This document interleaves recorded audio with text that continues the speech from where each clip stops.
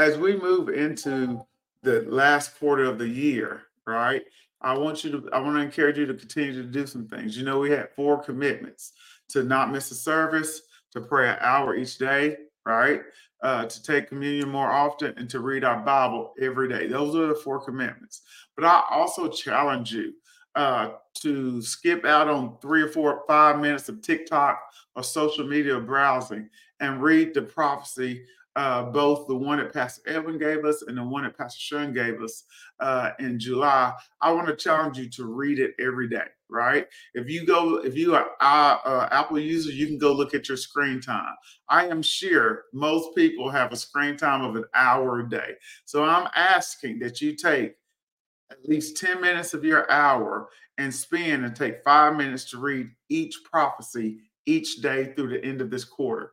Because the thing that the enemy does to really attack us is through getting us to forget about the word, getting us to forget about the premises. And it's not that he is so great, it's just that we are all sometimes so weak in our discipline when it comes down to keeping the word before our eyes so that we may see that word and we may run with it.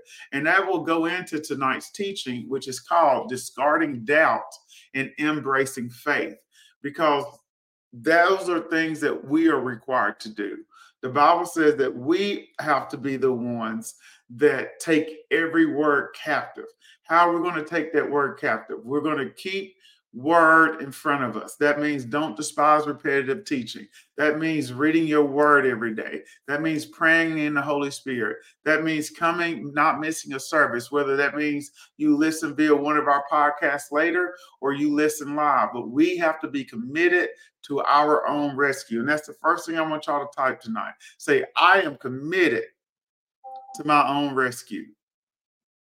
I'm committed to my own rescue. And so we'll say a prayer real quick and we'll get started. Father, we thank you for the time tonight to be together. We thank you that your word will be presented exactly the way it needs to be in order for your people to see, hear, and understand. I pray to be all of you, God, that works through me, and I will teach a uncompromising gospel that your people may be able to use so that we may grow up, mature, and manifest your goodness in this earth. I thank you, God, that we are kings and queens who reign in every area that we have been called to. We do not allow doubt to enter into our minds, but we discard doubt with the word of God. We take captive any and every thought that is contrary to your will, and we declare that we manifest heaven in earth. In Jesus' name, amen. Amen. And so tonight's title, like I said, is Discarding Doubt and Embracing Faith. And doubt is familiar to all of us. No, everybody on this call, if we're honest with it, call on this Zoom or social media, whatever we're on tonight, everybody has experienced doubt. It's natural. It's a human experience. But here's the thing: when you let doubt go unchecked, it can hinder your walk with God. And today we want to explore the roots of doubt and the path of faith and leaning into the infallible word of God. So when I allow doubt to go unchecked, we'll talk about it, but it'll hinder our walk with God because doubt can very well transgress itself into unbelief. And when you have unbelief, then you're incapable of operating in faith and receiving for God. And so before we get into the teaching, let's take a moment and look at what the word says. And then we're going to define the word doubt. We're going to define the word unbelief, and then we'll hit the ground running. First of all, James 1:6 says this, but let him ask in what? Faith with no doubting. For the one who doubts is like a wave of the sea that is driven and tossed by the wind.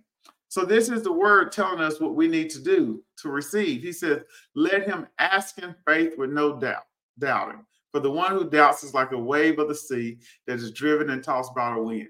We love beach vacations. My whole family, we love the beach. And anything you know about a wave, it comes and it goes. It comes and it goes, right? It's consistently flowing back and forth. And that's what God says we don't need to be, right? Its doubt is often compared to being, it's unstable, it's double-minded. It doesn't know if it wants to come this direction or go the next direction. And so when we talk about doubt tonight, we're going to define doubt like this. It is a feeling of uncertainty or lack of conviction about something. uncertain regarding what God has said. So when we're talking about doubt tonight, basically I'm saying you're uncertain about what God has said. God is a healer. Well, I don't know if he'll heal me. I don't know how he'll heal me. What will this look like? How is God going to do that? We all have questions and we all have doubt. And it's not that doubt is bad, but it's that bad when you do not discard it and replace it with the word of God. And where does this doubt come from? Doubt can come from peer pressure. It can come from media. It can come from cultural norms. It can come from internal struggles. So some people doubt they'll ever be happily married again because they've been hurt in the first marriage and they were hurt in the second marriage. They were hurt in the third relationship. And so those internal struggles that you have are feeding your doubt on whether you can have a successful relationship with. Some people have internal struggles with money. You grew up broke. All you've known is broke. When you got a little money in your savings account, something always came up and you ended up broke again. And so now every time you go into a situation where it may seem like you have more than enough, then the internal struggle of whether you're going to be able to sustain this or not comes up. And now you're doubting because of your own past experiences. And so we got to let go of the fears. We got to let go of any misunderstanding of God. We got to let those things go so that we may be able to believe God to the full. We can take God serious. All right. But when we're in doubt, we're not taking God serious. Now, when we allow doubt to go unchecked, right, it can lead to unbelief. And doubt and unbelief are not the same thing. Doubt is questioning the ability, right? Unbelief says, I don't believe. Unbelief says it's the absence or rejection of belief. It's lacking faith and or actively disbelieving. For me, all right, it's a crazy example, but you'll get it. I don't believe the earth is round. I have unbelief there. I mean, flat. I believe it's round. I don't believe the earth is flat. That is an unbelief. I have no faith. I'm actively disbelieving that because I have facts to state the earth is, in fact, round. Right? Now, what doubt will look like if you don't check it, it turns into unbelief. And I want to give you a couple examples of how it practically plays out in your life. So here's the first how doubt may enter. I believe God can heal. I don't know how he's going to do it. I don't know when he's going to do it. I don't know if he'll do it for me, but I know he can. That may be doubt, right? And I'm going to talk to you about how you can fix that. Then what happen is if you don't check it, it transgresses into this next thing. God doesn't heal everybody. He may or may not heal me. Right? Do you see how you went from one level? It was just like, okay, I believe God can heal. I just don't know how he's going to do it. Right? We got doubt. I mean, that's okay. You got to use the word of God to get rid of that doubt. But when you don't use the word of God, now you're like, God doesn't heal everybody. Where is that scripturally based? Where do you find that God doesn't heal anybody? That's an internal struggle that is going on, right? That's an internal struggle that's occurring. Now, with that internal struggle, if you don't take care of it there, then you are all the way into unbelief. Now you're saying God isn't going to heal me. It's been too long. God isn't going to heal me. My grandma died of this. My mama died of this. I'm going to die of this. Unbelief. So where doubt could have just been ended with correcting it with the word, we have went from doubt, we have transgressed to even more doubt to the point now we simply don't believe healing is available to us. And if you're honest with your life and you examine your life, then what you can see is this. You can see that in one area you could be full of faith, and then in the very next area you can have doubt and even maybe unbelief concerning something. So that's why it's important for each of us to spend time in the Word of God so that we may be people of faith in every area of our life. It says doubt is wavering where unbelief is a definitive lack of faith. Doubt often seeks out answers where unbelief tends to be more prolonged and settled in the outcome. We will All experience doubt at some point or another, but the key is to learn to discard doubt, to embrace faith. And that takes us into our steps tonight. How do I discard doubt and embrace faith? The first thing you got to do is to control your thoughts. Control your thoughts. So you accomplish this task by controlling your thoughts. You discard doubt by controlling your thoughts. Say, I control my thoughts.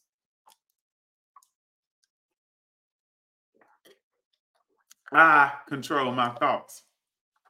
Colossians 3:2 says it this way. Set your mind on things above, not on earthly things. We got some people in our ministry who are pretty intelligent. And anybody know that set your mind on things above is what type of sentence? We got a little time tonight. If the sentence says set your mind on things above, what kind of sentence is that? Is it an interrogative sentence? Is it a declarative sentence? What kind of sentence is set your mind on things above, not on earthly things? Let's see. Let's see all these smart folks down here in these comments. All right, we got declarative.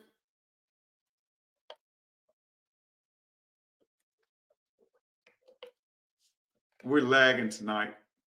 All right, so we got some more declarative. All right.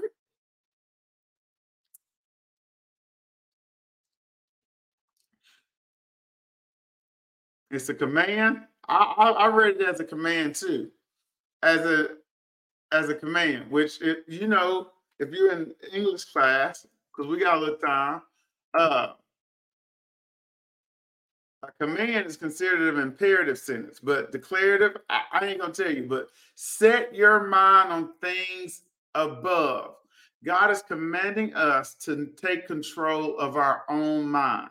So that means you can't be praying, God, take this thought out my mind. God, take this away from me. He says, set your mind on things above. That is a command that you got to do. You got to do the work. All right, we got declarative. All right, you got to do the work to make sure that you take control of your thoughts. So if you are a person who thinks you're not going to be healed, how do you set your mind on things above? You get audiobooks, you get Kindle, you get Audible, you get whatever YouTube videos, you get whatever you need to do to control your thoughts by setting your mind on things above. You got to do the work to make yourself exposed to what you're trying to get. So if I want healing, I got to expose myself to word about healing. If I want to discard the thoughts about I'll be sick for the rest of my life, then in order to do that, I got to have new information. Where does that new information come from? It comes from the word of God. Where does the word of God come from? Somebody who teaches it. Right now, you're listening to me teach, right? So you're getting word, and that word can establish faith, and faith can manifest the will of God. But if you don't set your own mind on things above, then Pastor Edwin can't do it for you. Coach Vaughn can't do it for you. Pastor Chris can't do it for you. So though people manifest things in life, and people are making 6 digits, and people are inheriting the things that God has for them, they do it because they set their mind on things above. It's just like a coach on a football team, right? You can coach the football team, you can walk them through everything they need to do, but the coach can't play the game for you. Likewise, the Holy Spirit lives on the inside of you. He is the best teacher. He is the GOAT, but he can't do it for you. You got to do something yourself. So he says, set your mind on things above. In Philippians 4:8, he says, finally, brothers, whatsoever is true, whatsoever is honorable, whatsoever is right, whatever is pure, whatever is lovely, whatever is admirable, if anything is excellent or praiseworthy, think on these things. How many of you guys have found yourself focusing on not having your needs met, focusing on not having enough money, focusing on the pain in your body, focusing on how your relationship won't work? Is that honorable? Is it right? Is it pure? Is it lovely? Is it admirable to God? And if the answer is no, then you got to set your mind on something different. Because we'll talk about it later, what you focus on, it causes you to put on blinders to options. So you're so focused on not having rent that you can't see the solution that God has given you. You're so focused on living your best life in your singleness and fulfilling your flesh that you can't focus on the person that God is trying to send you. Many times the enemy keeps us from manifesting anything because we get caught up and focused on something that's not what God wants us to have. And we have blinders, and so we can't see the godly solutions because we're pursuing the things that satisfy our flesh. And so 2 Corinthians 10 and 5 says it this way: we demolish arguments and every pretension that sets itself up against the knowledge of God. And we take captive every thought to make it obedient to Christ. Once again, how am I going to discard doubt and embrace faith? I am going to control my thoughts. I think it was last year, a year before, I can't remember. I taught a message on imagination and control and setting your mind on Christ. And I gave you 4 steps, right, on how we control our thoughts. Number 1, step 1 was to receive. Sometimes you're going to have thoughts that you don't control just because it's going to enter your mind. We all do the first part. We receive a thought. After you receive that thought, then step 2 was to analyze the thought. You got to recognize the source of the thought. Is this an internal influence? Are my past experiences shaping the way I am perceiving this information? Is my past experience shaping the way that I am thinking about this situation? Or is it an external influence, right? Am I thinking I'm not going to have enough money this month, or I'm not going to get hired because the last job told me no? Or because the last time I was in a similar situation, I got evicted? What is controlling? What's the source of this thought that I'm having? And then the third thing that could influence your thought, or this be the source of your thought, is the word of God. So number 1, you got internal situations going on, right? Number 2, you got external situations going on. And then number 3, the source of analyzing the thought, it could be the word of God. So when you receive the thought, now you've analyzed it. Is it an internal source? Is it an external source? Or is it the word of God? And now once you've identified the source of that thought, you can then determine whether you need to accept or reject it. So does it align with the word of God? Ask yourself that question. Does it encourage joy? Does it spread love, joy, peace, kindness, goodness, faithfulness, gentleness, and self-control, right? So is this thought that I'm having going to lead me to exhibit the fruit of the Spirit? And if it doesn't, then it doesn't align with the word of God. I'll reject it. Does this thought align with the word of God? God says that he wants me to have a good life, an abundant life, to the full, to overflows. He says that he wants every relationship I have to prosper. So this thought aligns with the word of God. So you accept it. You got to be very careful that you're not accepting things that are not biblically sound. Just because it's said across the pulpit, just because some worship leader you like said it, just because Big Mama said it, doesn't mean it's a word from God.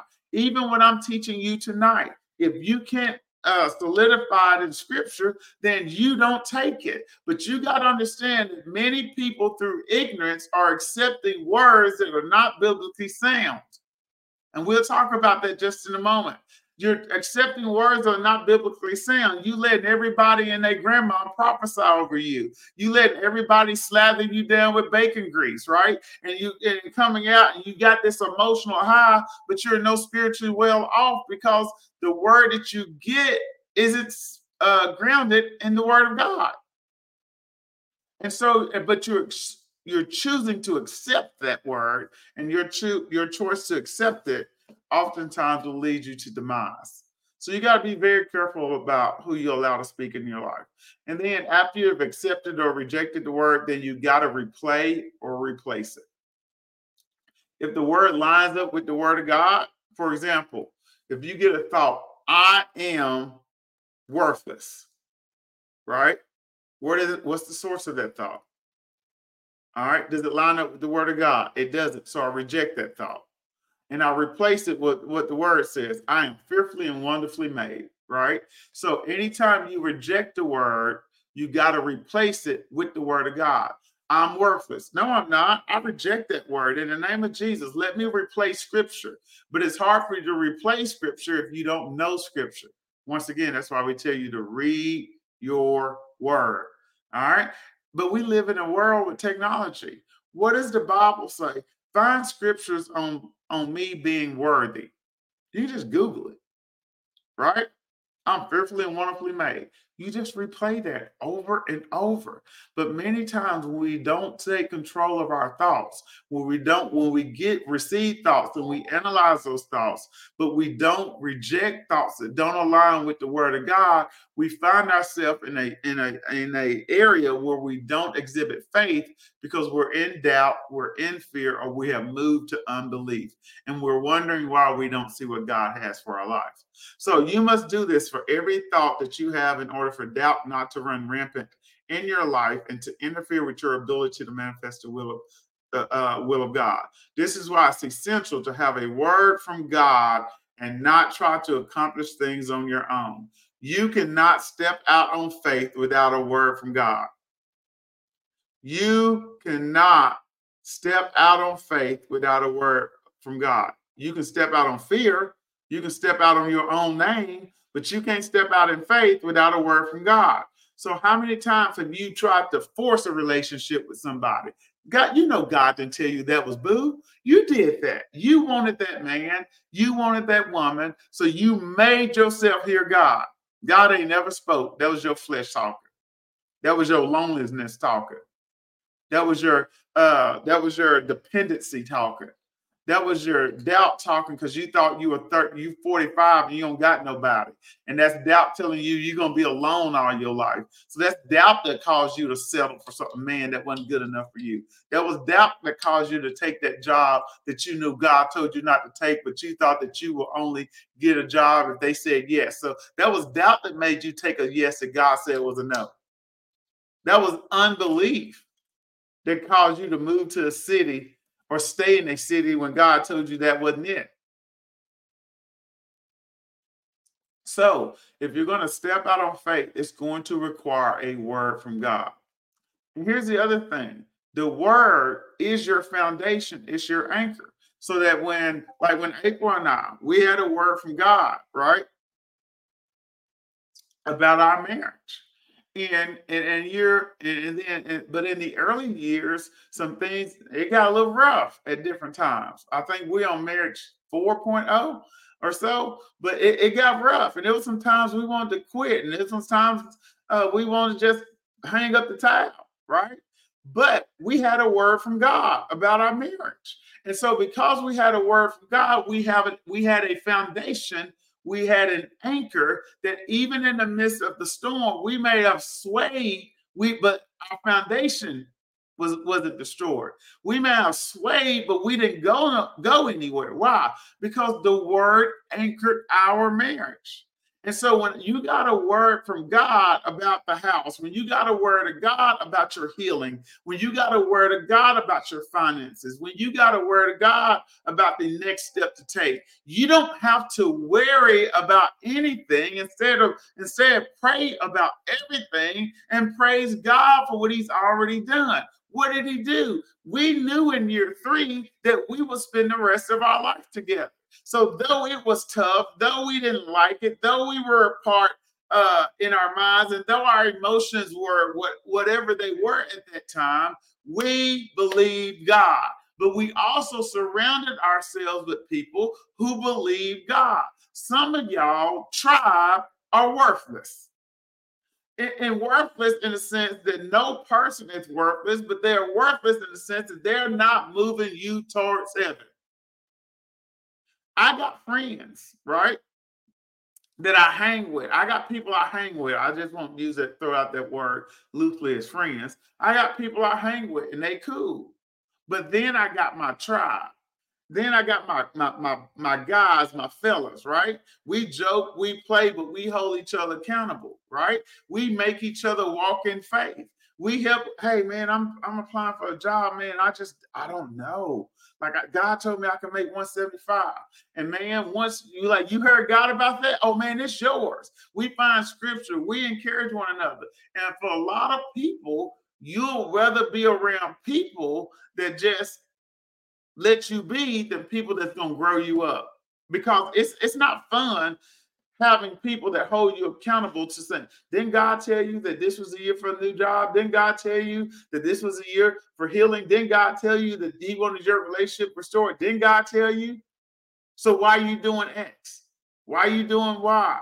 And some of you, you just want people that ain't gonna hold you accountable. You want people that's just gonna let you live by your flesh. And see, those aren't real friends. That ain't the tribe. That ain't who you call to. But we go to places that we can find comfortable because it's convenient and it's what we know. But what I'm saying is that some of y'all need new friends. Some of y'all need new friends. Some of y'all just need to be by yourself. Some of y'all just need to be at, God already told you what to do. You trying to get everybody else to agree with you. Did you hear God or no? Everybody don't got to agree with you. If you heard God, then go with God. So the Bible says, we're talking about controlling our thoughts. He says, I beseech you, therefore, brothers, by the mercies of God, that you present your bodies as living sacrifices, right?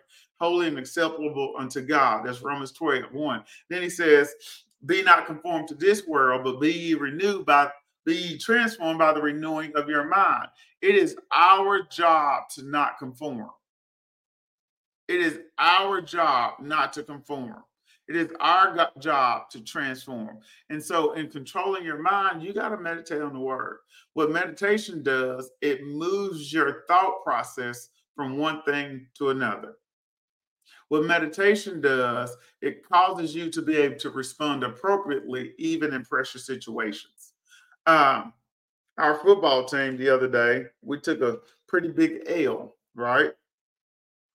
We practiced, we told the kids to play, we told them how to execute, and we did everything we could. But when they got out to the field, they acted like they wasn't taught anything. The other team ran the exact plays we told them they were run. They threw the ball to the exact person we told them to throw the ball to. But the thing was, they didn't execute. They didn't control their thoughts. They didn't control their emotions. They didn't resist the ease that came onto them to doubt they had the ability to win. When the first play of the game, they jump out there and they run a reverse, and you help, and three people got the guy, and he get loose and cut across the field and come all the way back and run the 70-yard touchdown. It knocked the wind out of their sails.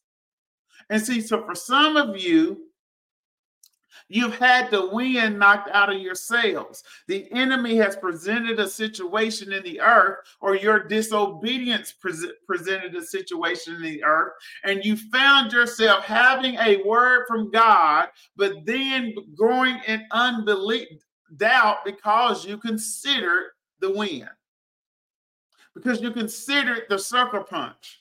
Me and April, we are in the process of closing on our next home, and something came up in the middle of all of it. And it surprised me, it surprised the banker, it surprised everybody.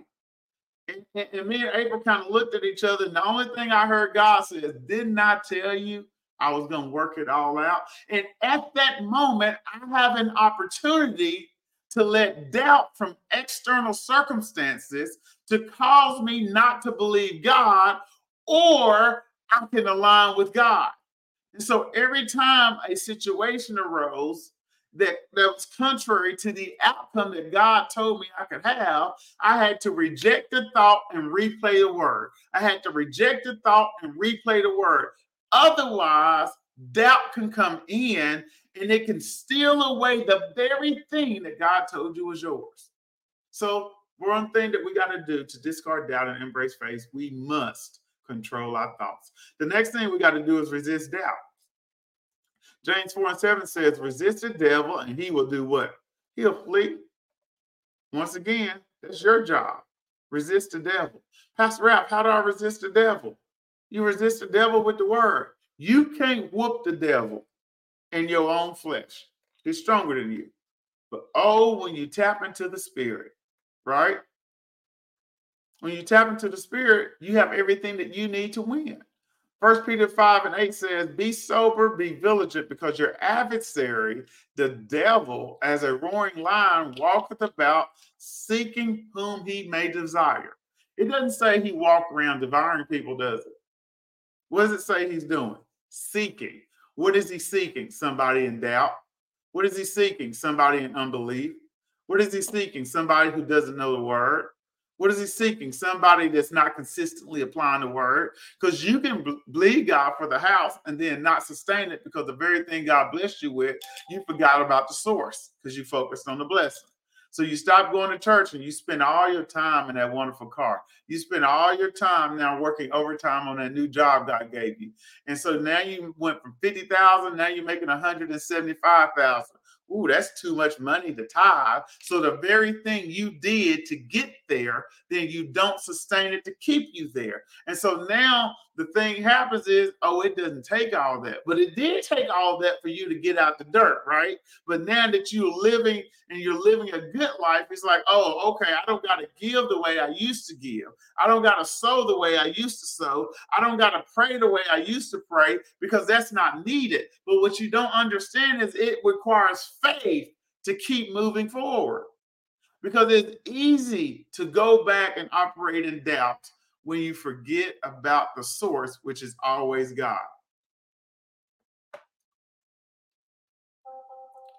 So if we are to manifest, all right, the will of God for our lives, we must eradicate every image, suggestion, vision, dream, impression, feeling, and all thoughts that do not contribute to our faith and do not affirm what God has said about our lives.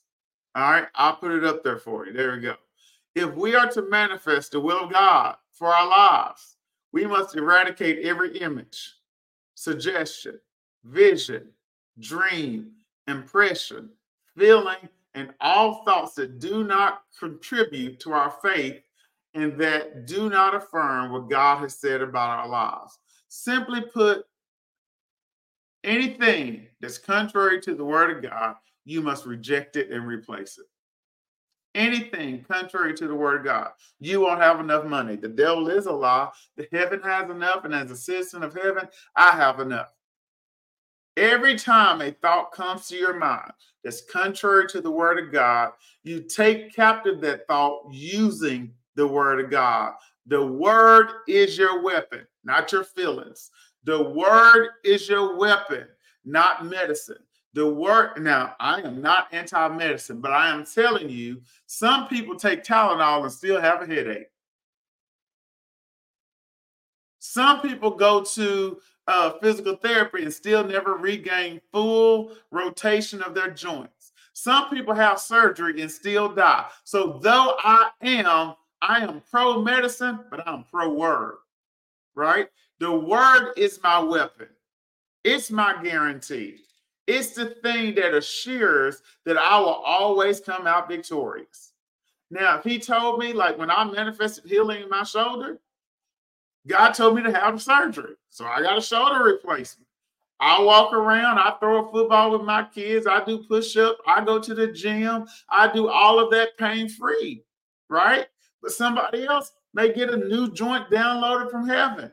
However he chooses to bless me, I am open to receiving the blessing. And so we got to understand that through it all, God knows what's best for me. So in this world, we have to resist. That word resist means to oppose. In this word, it said what I just read to you says you got to eradicate. That means to destroy.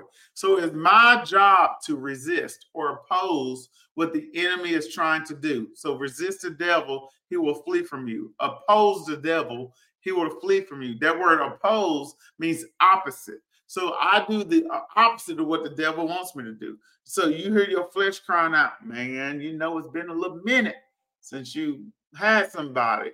You hear your flesh saying, now, you know, it won't hurt. Dillard's having a semi-annual sale. You know it won't hurt if you just go get that credit card. I mean, you know it. I mean, you can afford it. You got that new job, and you know the Lord told you not to spend anything extra, right? So it's your job to oppose the devil. One easy way to oppose the devil is set up boundaries. Boundaries are good, right? Boundaries are healthy. And so the easiest way to resist the devil is set up a boundary. Like, you know what? I'm eating better, right? I'm doing some things in my life. One easy boundary I have to resist the devil when it comes to my eating, I don't buy chicken. So you know what I can't cook in my house? Chicken. I don't buy cookies and cake. So you know what I can't eat in my house? Cookies and cake. A lot of times we make disobedience easy. You know, every time every time she called, you wind up at their house and in their bed in positions you know you don't supposed to be in. But you don't delete their number. You don't block them. I mean, you just left the number in there just in case. No, baby, you don't need no just in case. If it's an emergency, call 911. You don't got to call them. If your tire needs to be repaired, there are so many places that can come repair your tire. You don't need them. You lie to yourself and you give yourself more strength and you think more highly of yourself than you ought to. You know you can't have that Debbie cake in your house because you're gonna tear that. You're gonna soon in the middle of the night, your stomach gonna growl at 3 in the morning. You're gonna be in the kitchen, and all everybody else hears is that little plastic opening. That's all they hear, and you in there tearing up a Debbie cake, and then you wonder why you fat. You wonder why you're obese. You're wondering why your blood pressure is the way it is. You're wondering why because you made sinning easy. You got to ask yourself, what areas in my life have I made it easy to not resist the devil, to not be sober, to not be vigilant? We got to realize that Satan is the prince of the world, and he moves through the senses, our natural realm, and through our senses. He uses the power of suggestion to convince, deceive, and destroy. Every vision, thought, impression, and word you get is not from God. Let me say that one more time. Every vision, every thought, every impression, and word you get is not from God. However, I'll keep going because we'll talk about it in a moment. You must know that the word and surround yourself with people who know the word. You need a tribe. You need a church home. Let me help you. The thing I saw growing up, I thought was crazy, and still think it's crazy. Judge me, judge your mama, not me. Judge somebody else. All right. But what I'm going to tell you is this. Just because you go to church because your big mama went there and you going to church and you don't know why you going other than it's been your family tradition, but you not getting fed, that ain't it. That ain't it. That ain't it. That ain't it. And so for generations, people go to churches. For generations, people do things all because other people in their family did it. But if you are not getting what you need spiritually from that place, then why in the world are you committing to something? You're making living in poverty easy. God wants you to live abundantly above. God wants you to have more than enough. And he says, hey, I need you to go to this church. Or I need you to listen to this person. And then you do it and everybody in your family like, oh, you too good to go to church over here? And so you let external stimuli cause you to doubt what you heard from God. And then you're angry because you're not living your best life. all because you doubted. And that doubt turned to unbelief and you didn't have faith. So you stayed where you were. And now you sit in church on Sunday morning, listening to somebody you don't even trust, listen to somebody you don't even like, and you're not even growing, all because you want to make your family happy.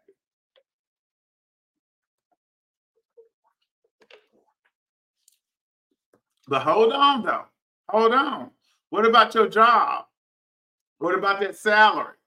Honestly, if we tell the truth, some of us are afraid. I used to be this way, to make more money, and my family know about it because then they know I make money, and then they're gonna be asking for it. Tell them no. God owns everything. I own nothing. So if He tell me to sow it, I'll sow it. And if you tell me not to sow it, then I won't sow it. So you can't let, you got to be real with yourself and say, God, you know what?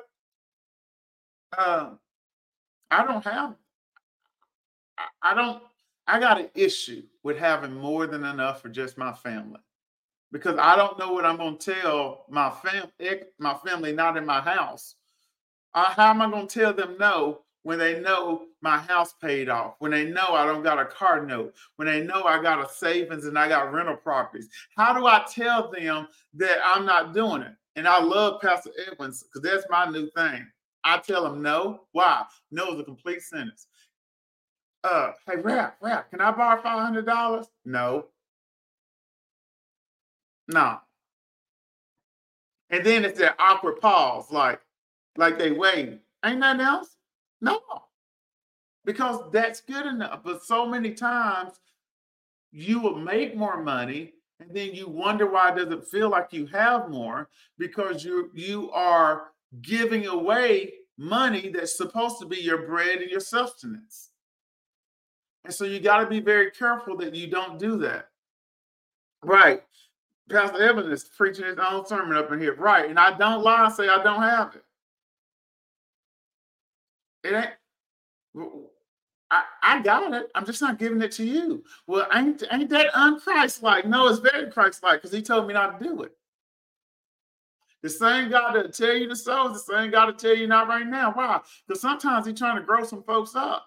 Sometimes He just, I mean, it ain't God dragging you down through there, but sometimes it's yourself, it's your disobedience. God doesn't reward disobedience. Let me go. I got one more page, a page and a half left. We may not make it. All right. So let me see. Here's what the enemy wants you to believe. God takes people because He needs an angel. Right? We're talking about doubt here.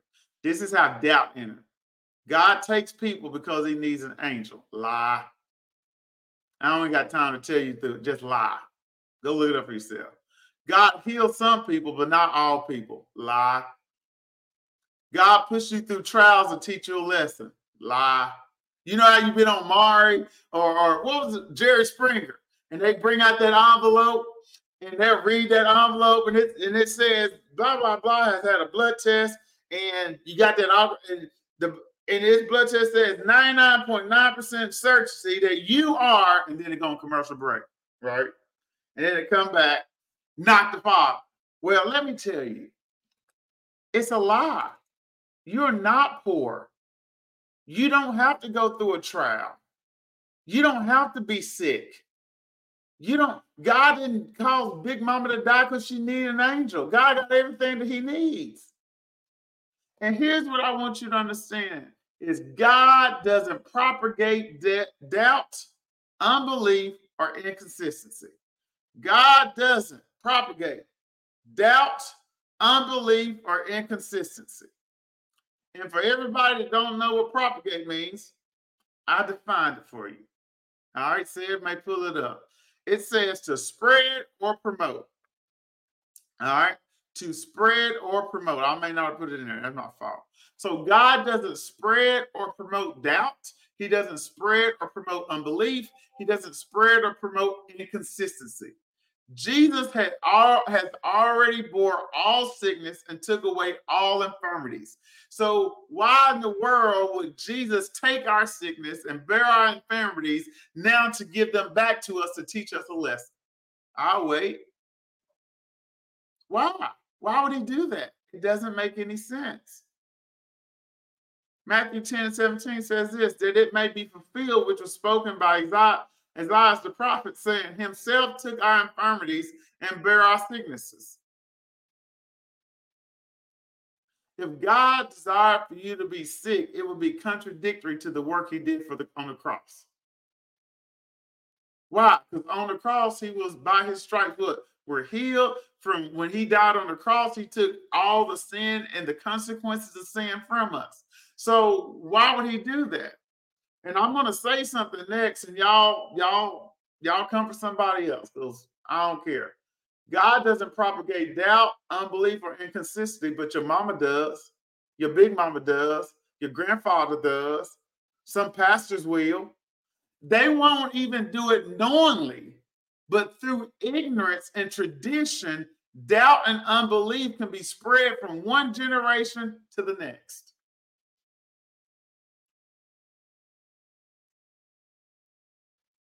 It could be spread from one generation to the next. We have pastors that spread doubt, unbelief, and inconsistency. We have grandparents that spread doubt, unbelief, and inconsistency. We have parents that spread doubt, unbelief, and inconsistency. God ain't spreading it, but people will. That's why it's important for you. Any pastor at FOC that you talk to, they will ask you this question: what did God say? And you like, well, I'm believing God for Johnny to be my husband. Okay. Did you get a word from God? I did. But don't Johnny got a wife? He does, but God said he's mine. You lying. And some of y'all just don't got enough friends to tell you lying. Because what you believe in God for doesn't even line up with the word of God. And so that's why it's important for us to make sure that when we say that we believe in God for something, that we take time to go find it in the word to support what we believe. Because if it's not based on the word of God, it's not faith. But if you pursue it as if it was faith, you'll waste time, you can hurt people, and you can cause things to show up in your life that you don't really want. Johnny White gonna put pause on him, Pastor Evan. Hey, listen, you out here, you can't be out here doing that. You can't be out here messing with other folks' property. And see, that's the crazy part. You'll fight right now. I'm in my dining room area. Right now, somebody busted through my door and tried to take my TV off the wall. I would have a solution for them. We'll put it that way, right? If somebody came in and tried to hurt my kids, I would have a solution for them to neutralize all the threats. But how many times, and we will fight for physical possessions. We will fight tooth and nail for physical possession and for people. But God has told you wealthy, but you won't fight for that because it ain't real to you. See, your kids are real. Your car is real. Your TV is real to you. You can see it, but you can't see healing. Why? Because you're not in faith. You can't see wealth. Why? Because you're not in faith. You can't see prosperity. Why? Because you're not in faith. You can't see a good marriage. Why? Because you're not in faith. And when you're not in faith and it's not real, you don't fight for it. You don't fight for it. So think about when you get to the point where you're fully in faith, faith is now. So when God gave you a promise, I received that promise now. It is as real to me in this moment as it will be when it physically manifests in the earth. I fight for what's mine in the spirit the same way I fight for what's mine in the physical. But when you don't see it as yours, then you don't fight for it. Matthew 13:15 says this: yes, the minds of these people are now closed. They have ears, but they don't listen. They have eyes, but they refuse to see. If their minds were not closed, they might see with their eyes, they might hear with their ears, they might understand with their minds, then they might turn back to me and be healed. Here's the thing: doubt has, doubt has blinded many people, and it causes you to think that God doesn't want to heal you. It causes you to think that God doesn't want to restore your relationship. It causes you to think that God will do it for other people, but he won't do it for me. Baby, God is not a respecter of persons. Anytime you can see anywhere in the Bible that God has rescued one person, then now you have now you have a right to be rescued. God brought deliverance to one person. Now I have a right to deliverance. That's why when we find out other people, and I find out other people are getting blessed with cars, I try to sow into their gas ministry, into their insurance, into whatever else. If I find out somebody gets a house, I want to buy them a housewarming gift. If I find out somebody have a baby, I'm just sowing because I don't want no more kids, right? But anyway, you find yourself doing, why? Because I understand that it ain't a God that can do it for them, and then them getting something takes anything away from me. The fact that Pastor Chris gets a new house is an insurance to me that God yet lives. The fact that Coach Bond pays out off his debt is just fuel to me. It's proof to me that God still lives. So I don't got to get offended with the increase of other people. I don't got to be offended with somebody else getting blessed. I actually get excited because it is a reminder that God is still in the blessing business, right? But if you find yourself getting offended, that offense, honestly, if you examine it, may be coming from a place of, okay, I don't know if that's going to happen for me. So if you find yourself getting offended when other people are promoted, you got to be real with yourself and ask yourself, why do I feel this way? Where are these feelings coming from? Is it internal? Is it external? Right? But we know it's not from the word of God. And so you got to make sure that those things line up. All right.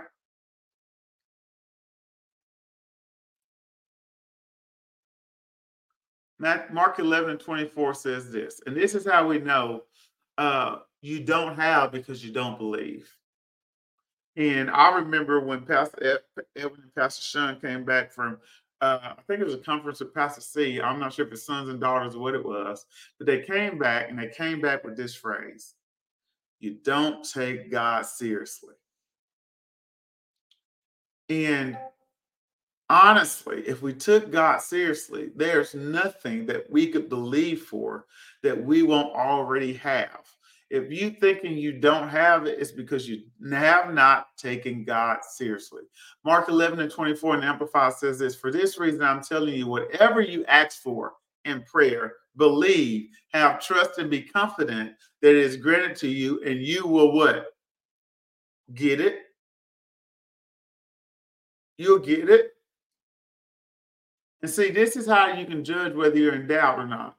Doubt will say this: I feel like God heard me. I feel like it'll happen. I'm hoping that house comes through. That's doubt. That's not faith. Faith says, God, I thank you for that house. I thank you that you heard me when I prayed, and I thank you it's already done. I thank you that I'll stand on this promise until heaven comes. I know what's mine, and I claim what's mine in the name of Jesus. Faith says, let me look for some houses. Faith says, let me apply for some jobs. Faith says, let me save this money. Faith says, let me stop eating all this food that God told me not to eat. Faith says, I'm going to walk when he say walk. Faith says, I'm going to drink water because he said drink water. Faith says, I'm going to shut my mouth when talking to my spouse because I heard God say, be quiet more. That's what faith says. Faith is in alignment with what God has said. And when you allow faith to occur, then you find yourself having a plan of action. When you walk in faith, you find yourself having wisdom. When you walk in faith, you find yourself having favor, and you find yourself having miracles performed on your behalf. You find yourself having the patience to endure till change comes. Because those are the 5 things we can expect when we're in faith. All right, and let's wrap up for tonight. I started teaching 10 minutes in, so give me 6 minutes. We're going to wrap up in Matthew 14, verses 28 to 33. It says, Lord, if it's you, Peter replied, Tell me to come to you on the water. Y'all done heard this story before, right? They had just ministered, and Jesus told him to go to the other side, and he went over to the other side. He went out and walked, and it was windy and all of that, and the waves were not quite overtaking the boat, but they were kind of rough. And Jesus started walking back, and it was foggy, and Peter was in the boat, and they were kind of afraid, and they were kind of talking, and Peter like, "Hey, Jesus, is that you? Tell me to come on the water." And Jesus said, "Come." Right? And then Peter got down out the boat, walked on the water, and came towards Jesus. But when he saw the wind, he was afraid and began to cry and cried out, "Lord, save me." Immediately, Jesus reached out his hand and caught him and said, "You of little faith," he said, "why did you doubt?" See, you have the ability to manifest an outcome of faith and then begin to observe external stimuli and lose the very thing that you had faith to get in the first place. Lose the very thing. All right. As long as Peter was focused, he was able to do the miraculous. As long as Peter stood on the word of, "Come on, son, come on out." So he walked. He walked. Why? Because he had a word to do what? Come. Where's God calling you to? I know he's called you to 6-digit incomes because that's the word for this house. I know he's called you to be a tither because that's a word for this house. I know he's called you out of poverty because that's a word for this house. I know he's called you to have good relationships and a great marriage because that's a word for this house. I know he have called you to have obedient children who live unto the Lord because that's the word over this house, right? I know those things to be true. But however, when Peter allowed the sense realm to impact his believing, he sank. What external stimuli is causing you to sink? What internal past experience is causing you to doubt God? I know every time you started that business, it didn't come through. And you're wondering why God is asking you one more time to start the business. Why? Because he knows that in you is CEO material. He knows that in this business is the breakthrough that you need to move to the next level. He knows that in this business, it'll grow you up in character and maturity, and your faith will grow stronger, all because you choose to trust God and not yourself. And in that business, you have everything you need to the full, to the overflows. But your internal stimuli says that it's going to end just like that last business. Why are you trying to go to school again? You know, last time you flunked out. Why are you trying a relationship again? You know, every man going to hurt your heart. Why are you trying to go to church again? You know, them pastors ain't no good. They just want your money. You see, those are all propagated lies that are external stimuli to get you to do what Peter did and to observe those instead of staying focused on the word. So faith must be sustained, right? When Peter started looking at those things, he sang, we must sustain faith. A word to come, that word that Peter received to come would have sustained him as long as he kept his focus on the word and not observing the stuff around him.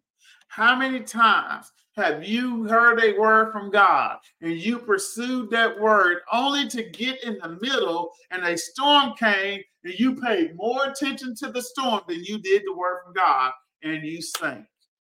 See, it wasn't that the business was a bad idea. You took your eyes off God. It wasn't that the relationship was a bad idea. You took your eyes off God. It wasn't that getting the car was a bad thing. You took your eyes off God and you sank. But you didn't even do what Peter did when you started to sink. You didn't ask God for help. It doesn't matter if it was your fault. God still wants to help you. It doesn't matter. That doesn't matter. God wants to help you. It says Peter switched his focus.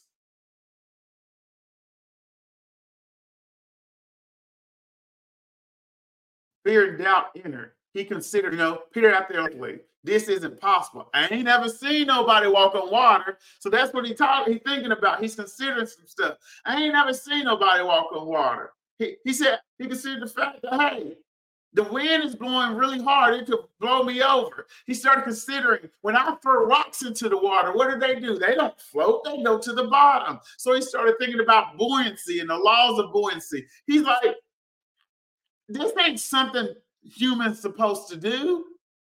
This ain't something that Marlo's supposed to do. This ain't something that anybody in my family has done. This ain't something that anybody I know has done. It does not matter when you got a word from God. It breaks all barriers. God says, I'm God the breaker. He says, I break off diabetes off your family. I'll break high blood pressure off your family. Give me an opportunity to show you how good I am. I break poverty off your family. I break depression and mental illness off your family. I break all of that off your family if you just give me a willing opportunity to be God. What's the opportunity? Obeying what I said. Don't eat that food, walk more, drink water. Don't date that person, date this person. Don't take that job, take that job. If you give me an opportunity to be God, I'll bless you. And he says, no matter what shows up in the world, in this world, son, in this world, daughter, you will have troubles. But be of good cheer, for I have overcome the world. He says, I already got victory for you. He already had victory for Peter. That's why he told Peter to come. But you can't let external stimuli be the thing that causes you not to experience the goodness of God. Why? Because anytime you begin to operate in external stimuli, you operate in the sense realm knowledge, and anything in this world has a limit. But when we believe on the faith of God, when we believe on the word of God, we can rest on Psalms 119 and 96, and we're done for the night. It says, I have seen that everything human has its limits and end, no matter how extensive, how noble and excellent. But your commandment is exceedingly broad and extends without limits into all of eternity. That word that Peter got to come, he could still be walking on today if he had never doubted. Why? Because he had a word. And that word would have took him into heaven. The word that you can make 6 digits, that's the word for this house. It'll take you into heaven. Don't let your focus cause you to miss what God has for you. And I'm talking to myself. You got to throw out external stimuli. And all you got to do is spend time focusing on the word. So every time that thought comes, analyze the thought.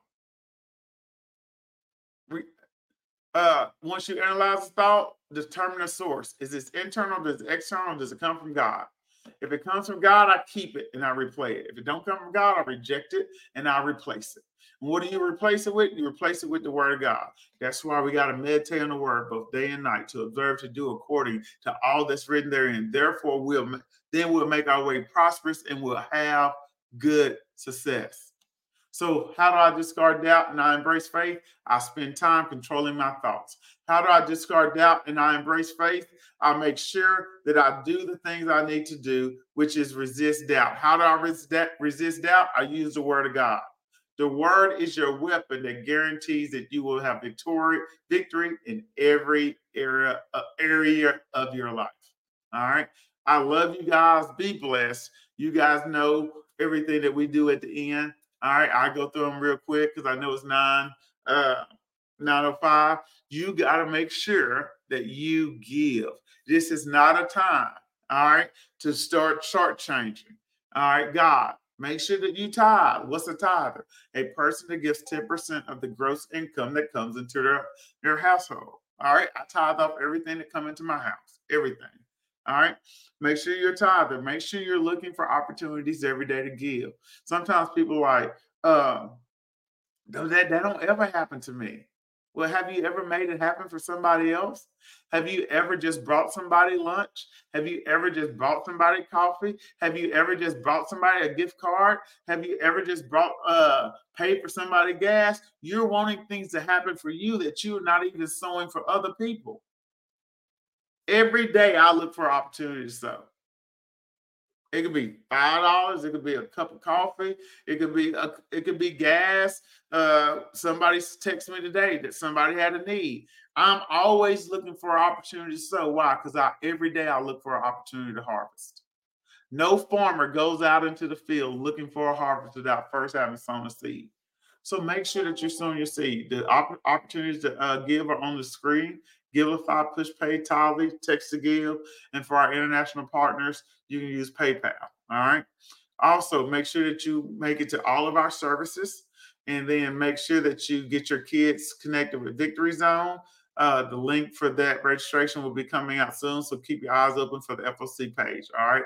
I love y'all so much. If you don't have a church home, Fellowship of Champions is an excellent church. I encourage you to go to focchurch.com and become a partner today.